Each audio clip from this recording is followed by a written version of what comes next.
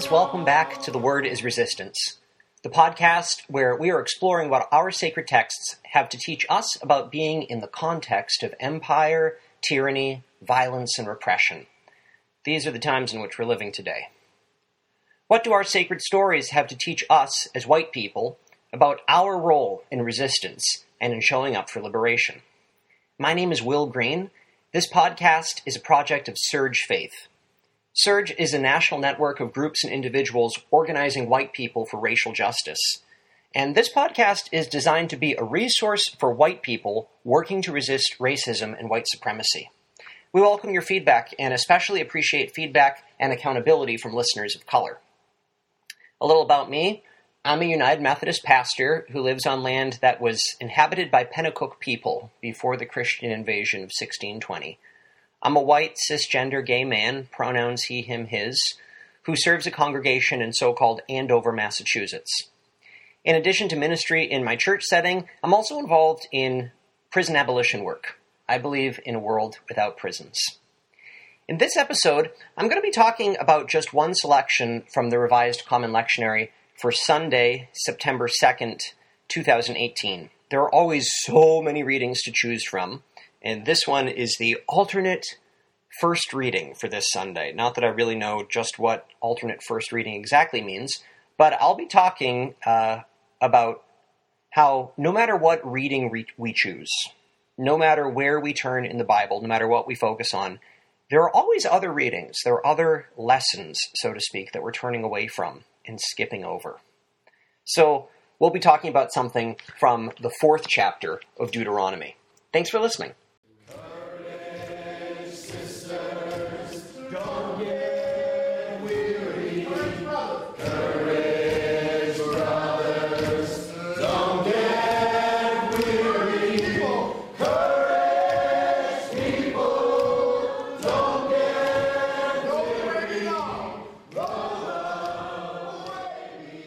So I find this lectionary selection from Deuteronomy absolutely hilarious. And I think you're going to get where I'm coming from when I explain a little bit. This is from the 4th chapter. Now check this out. Verses 1 through 2. And then the prescribed lectionary reading skips. And we pick up with verses 6 through 9. So just verses 1 through 2, skip, don't read, then verses 6 through 9. As you can tell, as I hope you can tell, I'm trying to make a really big deal out of the fact that a few verses are skipped over. We do not read verses 3 through 5. This happens sometimes with lectionary assignments. Sometimes there is a skip. I don't know about you, but I'm guessing, based on the fact that you're listening to an anti-racist podcast about Christian scripture, that you, like me, are normally drawn to things that get skipped over, that get suppressed or overlooked or not talked about. I'm just guessing that, like me, when you hear the reading is Deuteronomy chapter 4, verses 1 through 2, ... and verses 6 through 9, your first thought is, okay, what about verses 3 through 5? I want to know what those say. And I could be wrong, but I'm guessing that might be your general orientation. Well, if you are interested already in verses 3 through 5, just wait until you hear verses 1 and 2. Because they make the fact that we skip hilarious and interesting and worth talking about. So here's how the reading begins. From the book of Deuteronomy, chapter 4, verses 1 through 2. Quote, "So now, Israel, give heed to the statutes and ordinances that I am teaching you to observe, so that you may live to enter and occupy the land that the Lord, the God of your ancestors, is giving you. You must neither add anything to what I command, nor take away anything from it, but keep the commandments of the Lord your God with I am charging you." And then, ... after God says, this is not quoting now, this is me, ... after God says you can't add anything or skip anything, the reading skips 3 verses and omits the next thing that God says, and then picks up in verse 6. Now, before I continue with the reading, Let's just relish in the irony of the fact that immediately after God says that the people are not allowed to remove anything from what God has to say, the church has inserted an ellipses and ... removed the next thing that God has to say. Do you love it? Don't you just admire the hubris of the church sometimes? Sometimes I would just be shocked at the blatant hypocrisy of the church if I did not know the church so well. God says, skip nothing I'm going to say. Cut, skip, pick up the needle, pause the tape. Okay, now resume the reading a few verses later. It's just stunning. But this is the Christian tradition for you. You cannot make this stuff up. Christianity, you cannot make this stuff up. When I say you can't make this stuff up, that's a bit of a double entendre because we do make this stuff up. That's the whole point. That's what the tradition is. We edit, we take out, we add to, we skip over, we editorialize, we sanitize, we make changes to the tradition as we've received it.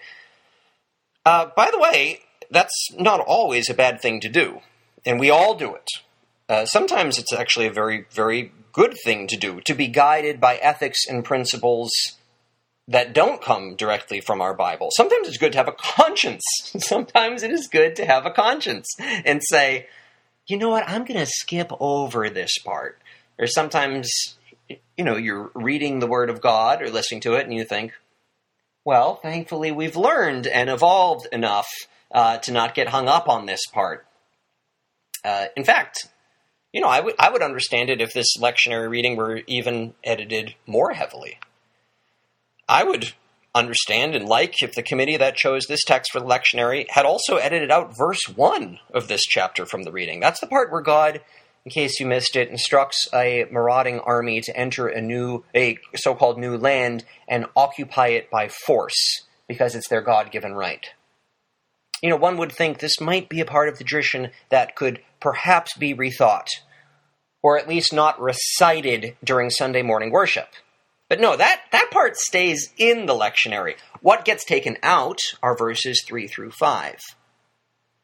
And I think when you read them, they don't seem that much worse than the glaring imperialistic land grab of verse 1. The verses that get skipped just have God reminding Israel about the time that God destroyed everyone among them who followed another god one time. On the whole, this does not seem that much worse than what we just read. But anyway, those verses get skipped, verses 3 through 5, about the time God destroyed everyone who worshipped another god. But I'm assuming it was just cut for length, not because of content. Okay, I'm still trying to do the reading here. That was all the ellipses. That was all the point that gets skipped. And then the reading picks up again with verses 6 through 9 that go on like this. I'm going to continue with the reading now.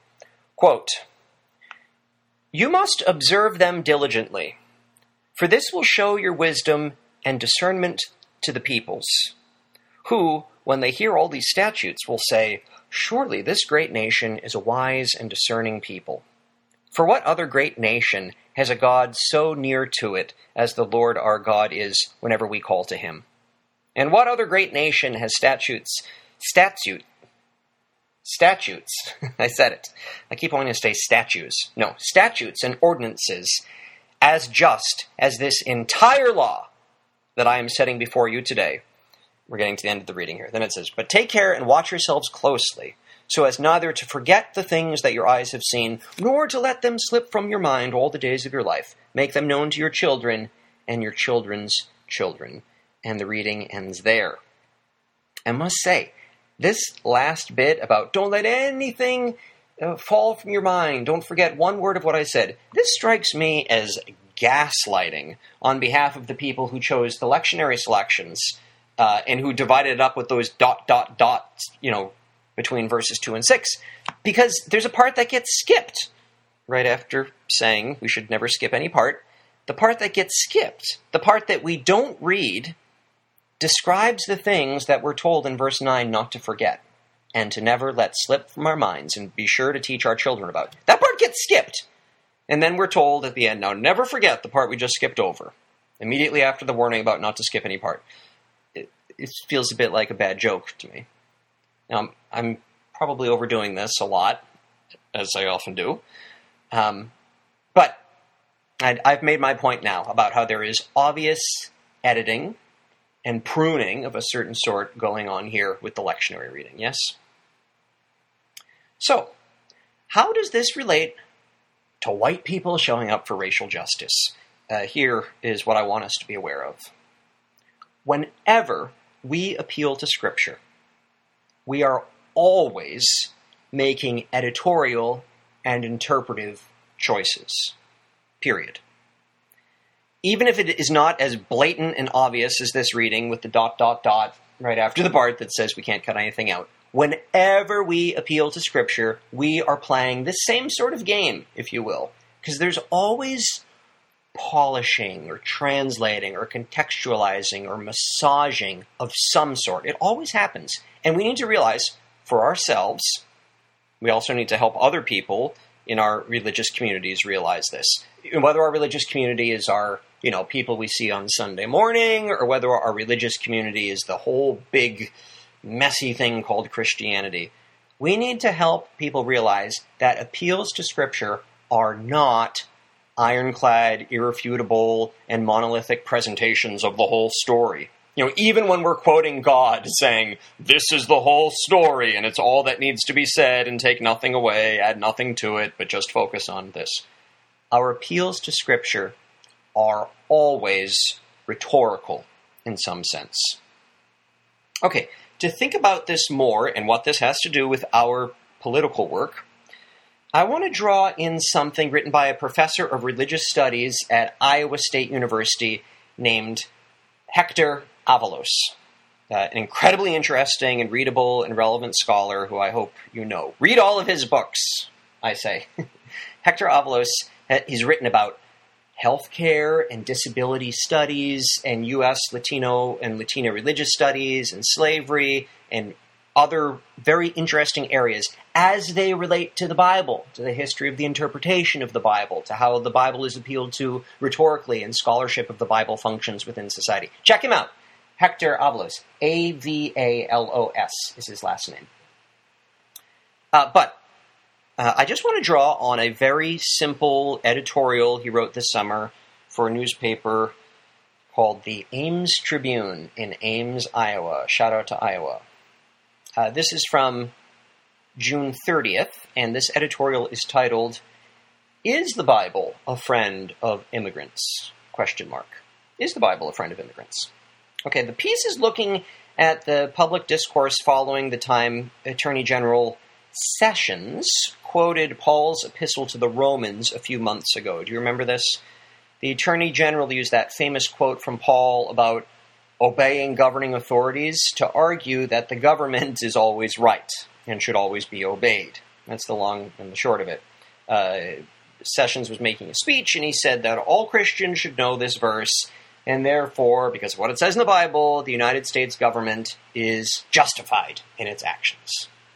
Because of what it says in the Bible. Don't miss that. That's the rhetorical force of what the Attorney General was saying. Now, if you remember this, if you were following this when it happened, if you were engaged with this, you probably also remember that there was a lot of pushback from people who said, no way, Attorney General, the Bible does not say that. The Bible says we should be nice to immigrants.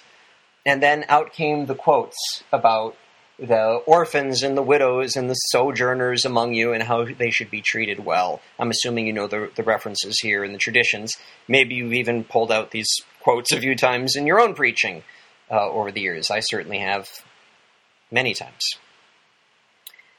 As a Protestant preacher myself, I have to say there is nothing like a good old-fashioned Bible battle where we try to embarrass each other with quotes, ideally memorized with chapter and verse, and we use Scripture as ammo. I'm being a little facetious here, but I admit these sorts of so-called debates really, in large part, are why I have dedicated so much of my life to studying Scripture. I'm a United Methodist, and a big part of the way we practice religion is screaming Bible verses at other United Methodists. We love it. This is like Holy Communion for us. Methodists used to be big into singing hymns. Now we get together and we make these pearl-clutching speeches at each other where we say, oh, well, I don't know about you, but I take the Bible very seriously. And so I have these 3 verses memorized, and I'll recite them at you now. I've been involved in a lot of this in my time. Pro tip, if you don't know, it's best to have the verses memorized, but also, ideally, you should be holding a big floppy Bible in your hand at the same time as you engage in this sort of a speech.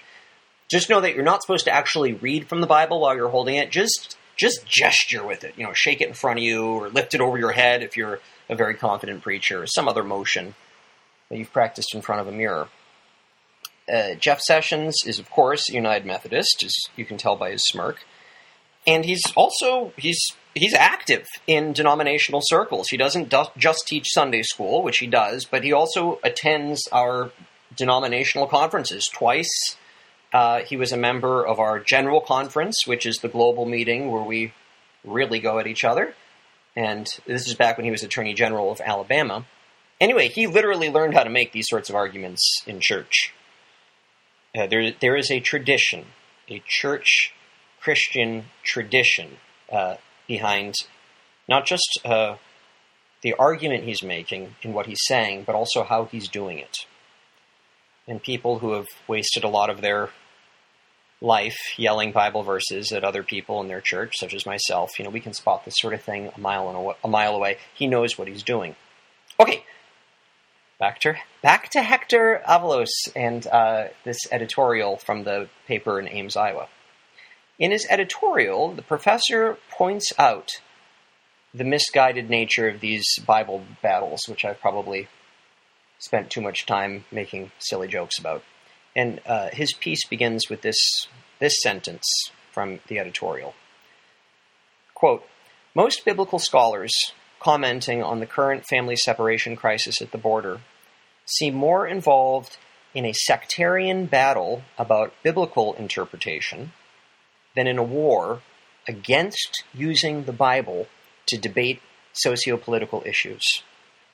The professor thinks that rather than trying to find quotes that can be selected to support your opinion, it is more responsible for biblical scholars to simply say, the Bible shouldn't be used as a tool for debating socio-political issues at all. And then the professor goes on to say quite plainly that actually the Bible does not convey an immigrant-friendly ideology. Oh, shocking, I know. Is the Bible a friend of immigrants? He says no. And he points out those favorite liberal texts about the widow, orphan, and immigrant. And he goes on to say that in this tradition, immigrants are to be incorporated and assimilated into the dominant Israelite religious ideology. The point of the text is not that people should be nice to them for the sake of being nice. The point is that they should be compelled to obey Sabbath regulations. You get it? Saying that people should be afforded social protection, immigrants should be afforded social protection if they reject their native culture, is very different from saying we should be nice to everyone.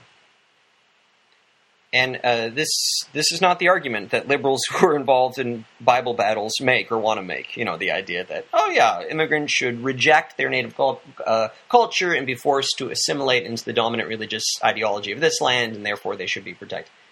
Do you see the difference here? Now, the professor's point is not that the Attorney General is correct in his appeal to Paul or in his biblical interpretation. The point is that we should stop using the Bible to debate socio-political issues. No one is convinced of anything when we do this. And all it does is it centers Christian supremacy. Using the Bible in this way serves the cause of Christian supremacy. It normalizes the Christian tradition as the dominant Christian tradition, the one that gets quoted by, white men wearing suits and ties. It normalizes this tradition as the universal ethical norm for all debates and conversations. This is not good.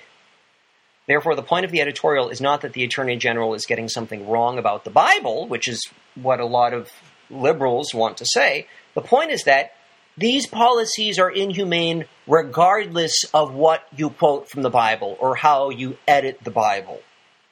Whether you can find a passage that you think agrees with you or your opponents can, this is not a good way to make policy. This is not a good way to guide our collective decisions.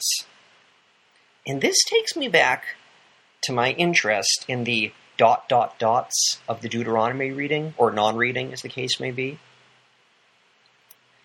Even if it's not so obvious, as in this week's selection from Deuteronomy, where we've got verses 1 through 2, don't skip anything, skip verses 3 through 5, 6 through 9.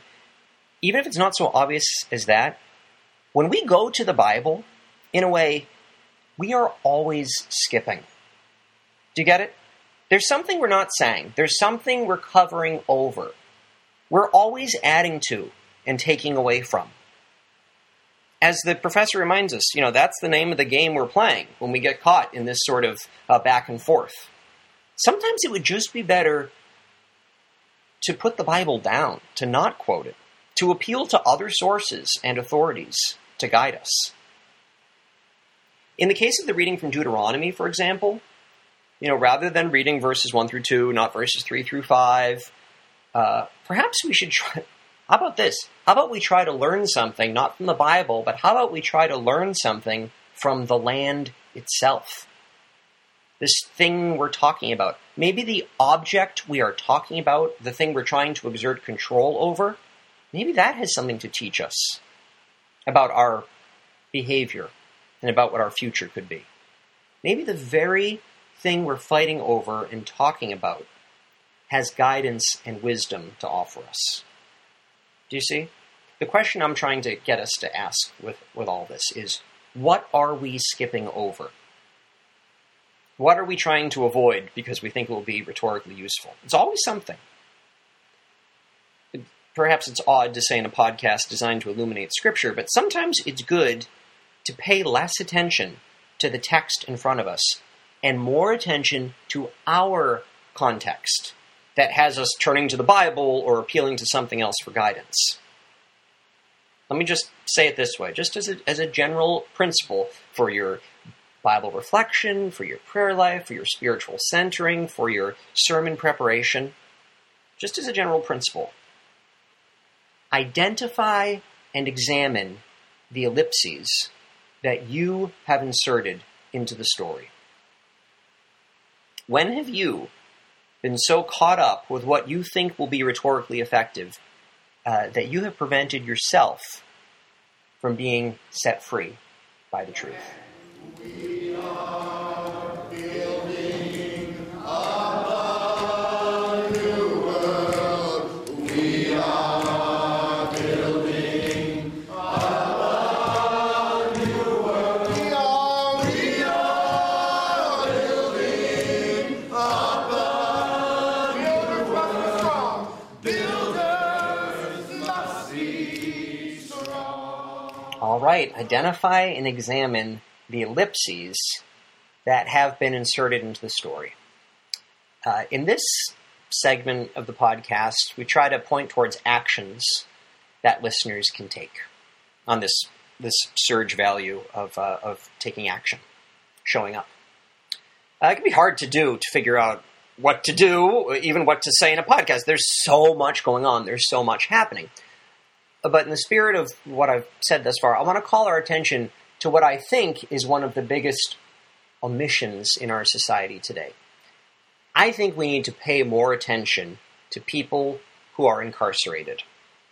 As I record this, we're in the middle of a 19-day prison strike across the United States. It's going on from August 21st through September 9th. Plain and simple, here's what I want to say by way of action. Support the prison strike. Find ways to get involved in the prison strike. What's going on in your area? Are there rallies or demonstrations at jails or outside detention centers or prisons? Are there letter-writing campaigns to people on the inside or to electeds or to media? Is there legislation pending, maybe regarding visitation policies or collective campaigns regarding access to clean drinking water going on near you? Do you have a pen pal who's incarcerated? Or do you ever visit people on the inside? What are you reading or listening to or learning about that this prison strike has turned you on to. And even if you can't find activities specifically related to the actual strike itself, it is worthwhile to use this strike as a moment to engage with and support people who are incarcerated, even in general, even if they know nothing about this prison strike. Especially after the strike is over, support and advocacy are going to be very important, as some people who are already being kept in cages are going to face even more retaliation and harm than usual from the system after this strike, even if they weren't involved in it. To make an explicit connection with my reflections on Deuteronomy 4 and the reading, let me say that many reformist-minded liberal people are afraid to be in solidarity with actual people who are caught in the prison industrial complex because of fear that prisoner support is not a rhetorically helpful avenue for change, right? Such people believe the logic of good guys and bad guys, and they've surrendered their freedom to be thoughtful and principled and compassionate when it comes to the prison industrial complex. There are people who think they're involved in anti-racist work who skip over, so to speak, the millions of lives of people who are suffering under the prison industrial complex. Don't skip over them. Don't skip the strike. Don't fall for this rhetoric of respectability. Support the 2018 prison strike.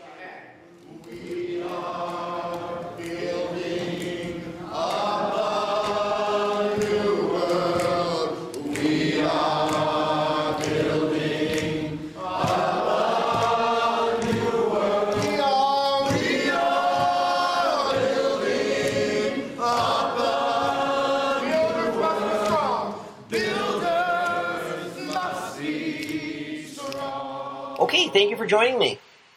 You can find out more about Surge at showingupforracialjustice.org, showingupforracialjustice.org, and our podcast lives at SoundCloud. Search The Word is Resistance, and you can interact with us there. Transcripts are available on our website. As always, the music you hear is a live recording of a song gifted to the Freedom Movement by Dr. Vincent Harding. The song is We Are Building Up a New World. The group you hear singing is called No Enemies. It's a multiracial group of activists and musicians in Denver, Colorado, who come together for movement choir practice, to bring singing back into direct actions and other movement spaces. This particular choir practice is from December 2014 and is being led by Minister Darrell J. Walker. We're deeply grateful to the Freeney Harding family for letting us use the song for this podcast.